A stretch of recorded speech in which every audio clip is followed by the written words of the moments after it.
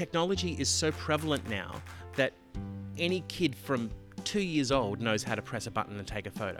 Anyone can do it, but like I say to the kids, just because you know how to do it doesn't mean you know how to do it well.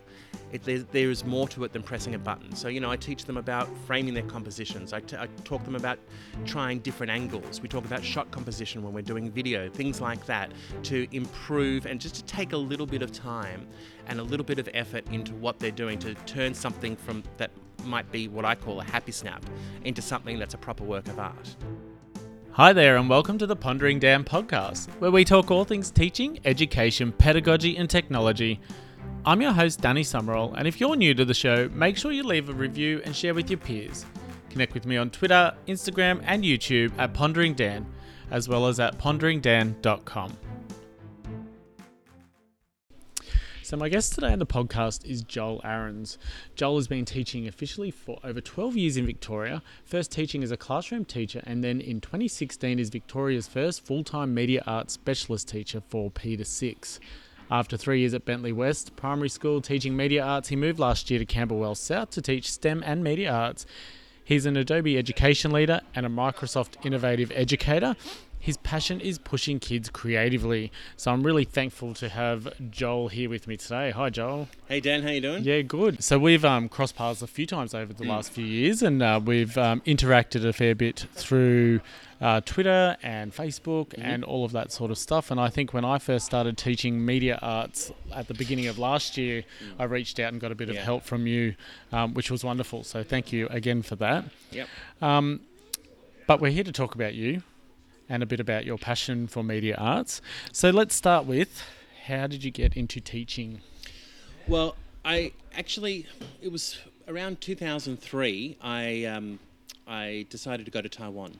A friend of mine was in Taiwan and he was teaching there, he was teaching English, and he thought that I would enjoy doing that. And so I went to Taiwan with the idea of maybe spending 6 months there, having a good time, earning a bit of money, ended up staying 4 years.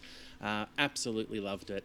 Got to the point where I wanted to come back home, do my degree and do teaching properly at school, which I did 2007, 2008 I started teaching. So it's been, 12 years now that I've been teaching. And for the most part, I've been a classroom teacher, but I've always done a lot of tech in my classes where possible. Did a bit of Genius Hour in one of my classes as well, played with some apps, getting the kids to try out different things. And then the media arts thing happened. Yeah. So how did that happen?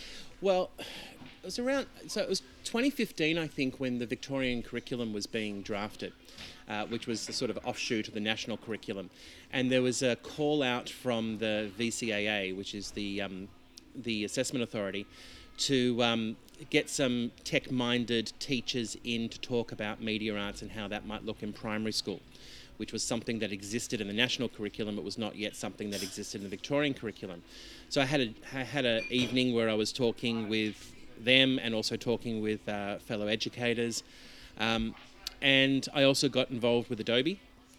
Met Tim Kitchen, did a few workshops with him, got totally on board with their philosophy, which we can talk about later. And then when media arts became a thing, my school, who had lost their music teacher and were short a specialist subject, decided to use my talents, if you want to call them that, use my skills and create a media arts subject. And for 3 years, that's what I was doing full-time from Prep to 6, teaching with Adobe, but teaching with other apps as well, teaching photography, digital illustration, animation, video production, 3D modeling, all that sort of stuff before a lot of people were doing it. And now I'm sort of teaching in my new school, I'm sort of teaching a little bit of media arts, but also teaching STEM as well. So teaching more of those critical thinking type subjects. You could almost say you're teaching STEAM now, right? Yes, almost. I would, and that's how I introduce myself. My school, though, is pretty insistent on calling it STEM, just because they think that the parent community, the outside community, understand the concept of STEM more than they understand STEAM. So STEAM/media arts is what I technically teach at the school. But yes, I would consider myself a STEAM teacher. That's a fair call. So would you have considered yourself someone that was a media artist before teaching it? Or No. No, not really. I mean, I've played around with Photoshop over the years, just doing my own thing, you know, creating video covers or DVD covers and doing some basic composites and that sort of thing. I've always enjoyed photography, but never really thought too much about it until I bought a proper SLR camera and did a photography course and learned some fundamentals and things like that, and then really got into it and making artistic choices once the photos had been taken. So for me, it's been such a thrill to pass on some of that knowledge and some of those skills to kids. And remember, I teach primary school, so the oldest child I deal with is 12 years old. And I have taught photography to younger kids before, and it is mind-blowing to me just what they can come up with. Yeah. Because when you think about it, technology is so prevalent now that any kid from 2 years old knows how to press a button and take a photo, right? Or press a button and take a video. You see them in their pram. Yeah, that's right. Anyone can do it. Yeah. But like I say to the kids, just because you know how to do it doesn't mean you know how to do it well. There is more to it than pressing a button. So, you know, I teach them about framing their compositions. I talk them about trying different angles. We talk about shot composition when we're doing video, things like that, to improve and just to take a little bit of time and a little bit of effort into what they're doing to turn something from that might be what I call a happy snap into something that's a proper work of art. Yeah. And get the kids to really think of themselves as artists using technology. Yeah. Is that how you kind of sell media arts to students? Because I know for me personally, when I first started teaching that, I found it difficult to really describe to them what media arts actually is. No, I've actually found it very easy. I say to the kids, this is art done on a device. And it's as much art as painting in the art room or sculpting or anything like that. It's another form of art. And just because it might be easy, as far as fine motor skills of pressing a button, there's a lot of thought that can go into it. There's a lot of choices. For example, I've just done a lesson with my year 4s on black and white portraiture. So I'm saying to them, okay, yes, we could find an app that you could press a button and it turns it instantly black and white. That's not a problem.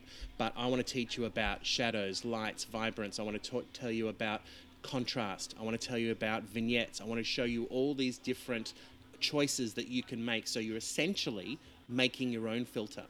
And that every photo is different. So depending on the light, depending on the shadow, depending on the subject, you might have a different preset or different choices that you make, different levels that you put it at for every photo. So you can't just repeat it for each one.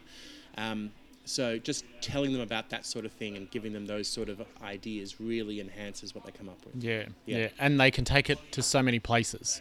It's not just for media arts anymore once you teach those skills. And I've always been really firm on that with not just the kids, but with the staff at my school as well. I say, look, the kids are learning these skills which are so transferable in the classroom.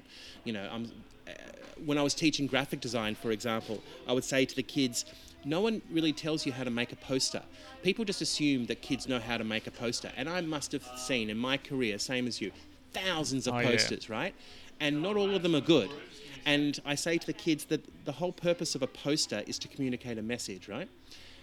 And if it's confused, if it's jumbled, if there's not enough information or there's too much information or there's no sort of logical sequence to how this poster looks or where the eye's supposed to go, then I don't care how many fancy colours you've used or what kind of glitter that you've used, you failed at making a good poster. Yeah. It's all about communication.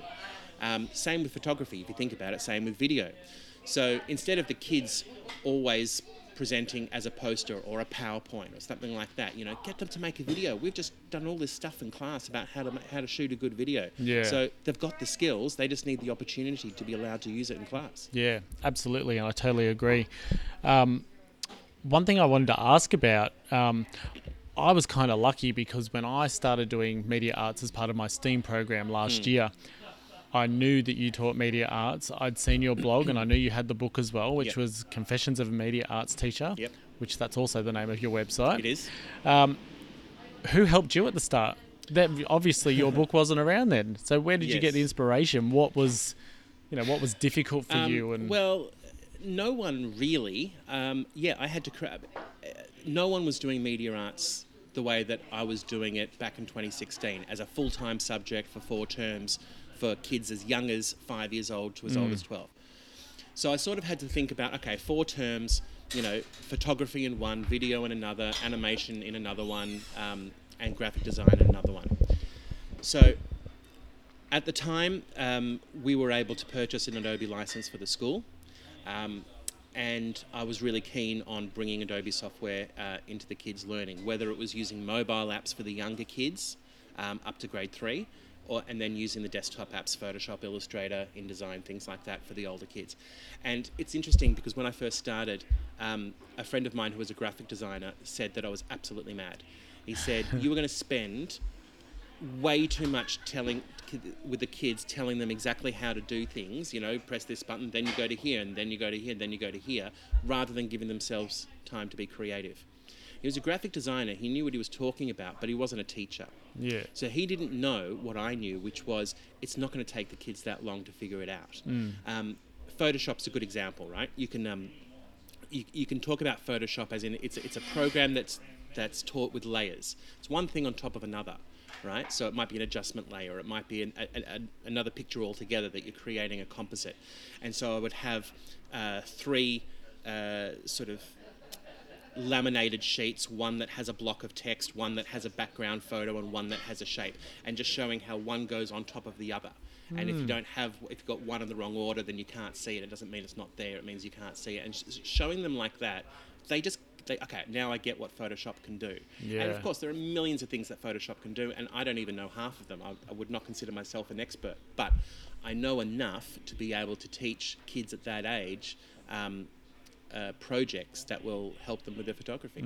Yeah. And I'm going to take a wild guess and say that you've got some kids in your past that have probably taught you a ton of things in Photoshop that you haven't worked out yourself. Yeah, of course. Of Always course. happens. They'll press the wrong button, or they'll do something else, and they go, hey, look what we just did. We just changed this blending mode into this crazy thing that I've never used, and look what we did. And we're like, oh my God, that looks amazing. Yeah, go with that. I love that idea, though, of using laminated sheets to actually show tangible layers. Kids can actually look at it and fiddle around with the different the different ways it can actually work together, and what does work, what doesn't work. I've actually never heard of that, so I'm going to park that, and I will probably use that later. So no one really helped me, is what I'm saying. I mean, obviously, if I'm teaching with Adobe products, there is plenty of resources, like the Adobe Education Exchange, which is amazing. So many courses that you can do for free. So many different lesson plans out there done by other educators. The problem is a lot of those lesson plans were geared towards high school students. So I sort of had to scale back a lot of them and just sort of teach basic fundamentals. But yeah, I just created it myself. And, some things didn't work. Some things were a little too complex for the kids. And some things really did, and I still teach them to this day. I've done the same lesson, 4 times over because it's just been such a great popular lesson. Yeah, no, that's great. And so obviously that led to you becoming an Adobe Education Leader. What does that actually mean? Well, what that means, there's a few sort of tiers to that.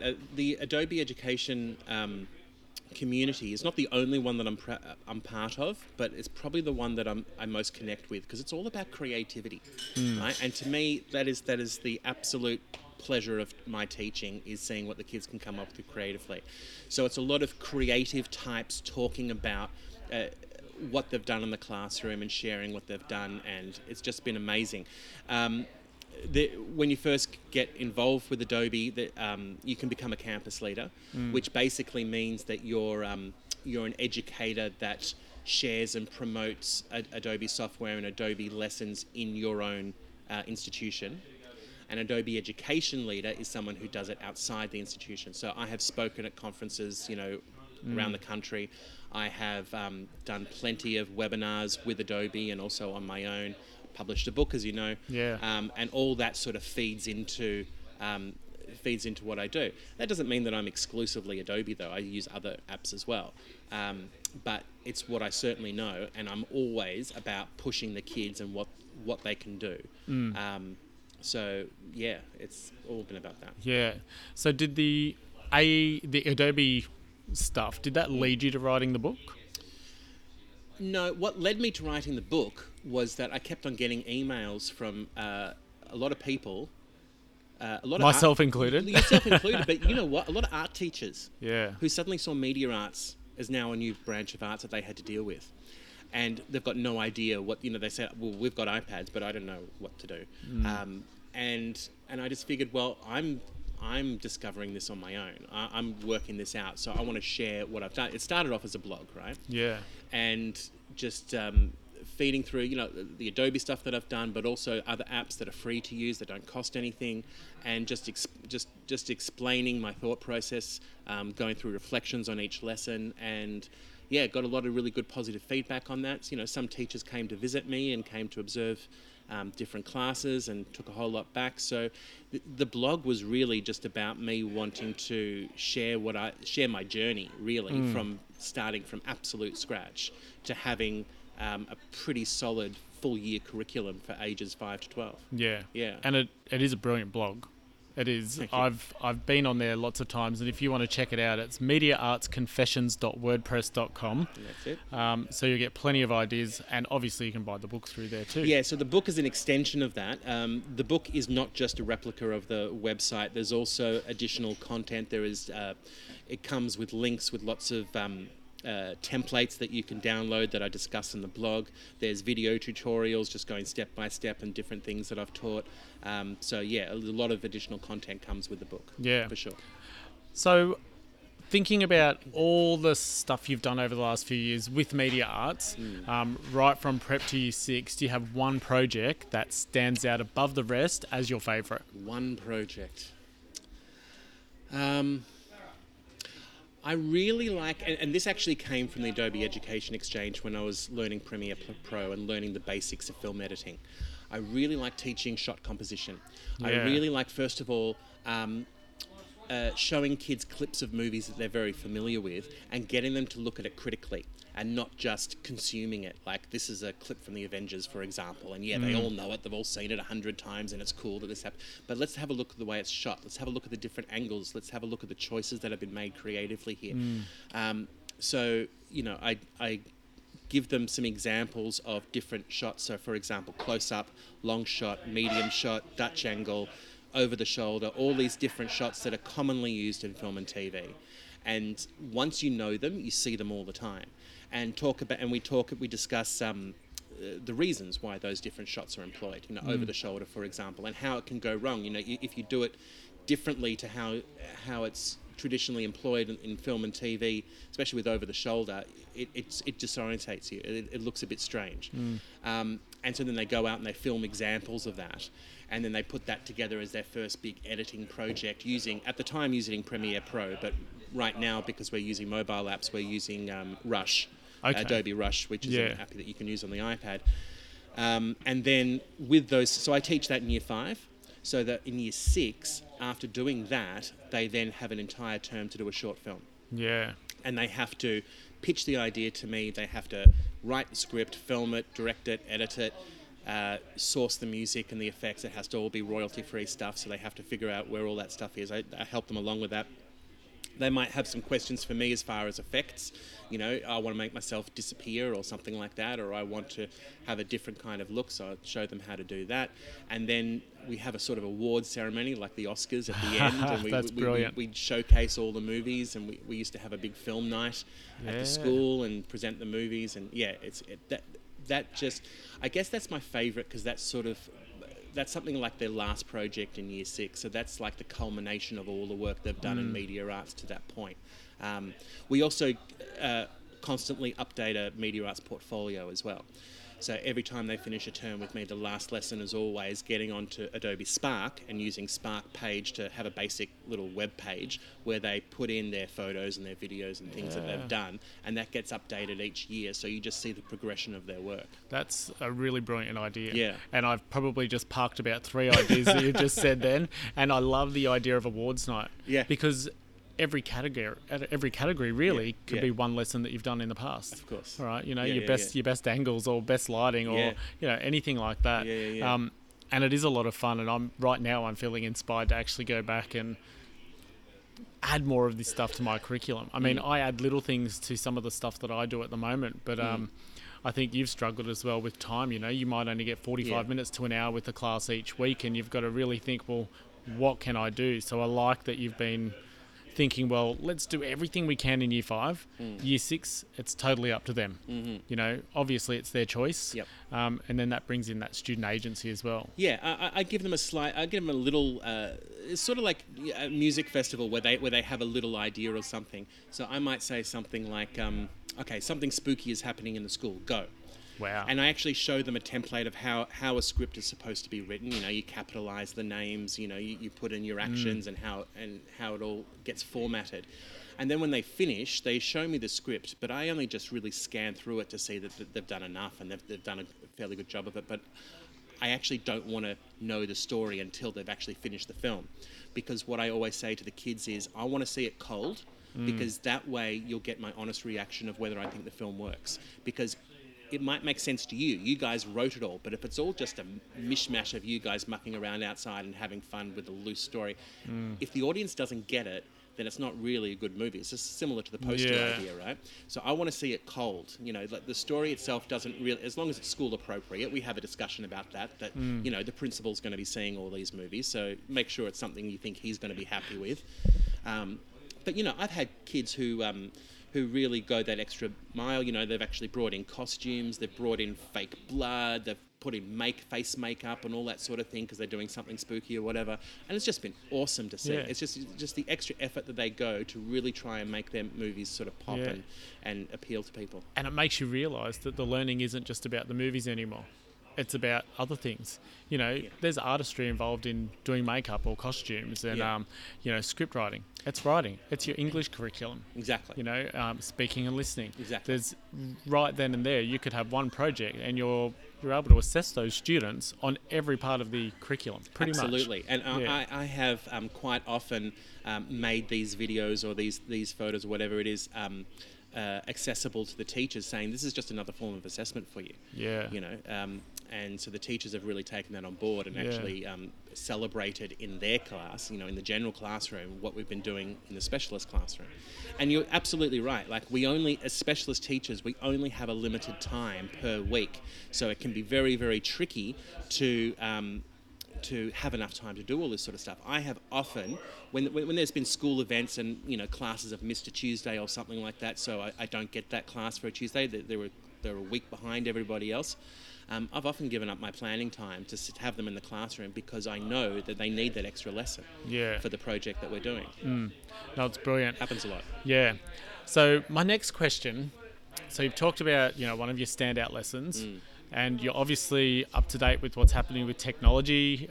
Reasonably. Is there one thing that you haven't tried yet that you would love to bring into your classroom, especially around that media art space? Yeah, a lot of stuff that's being done with augmented reality, I haven't done much with. I'd really like to do that.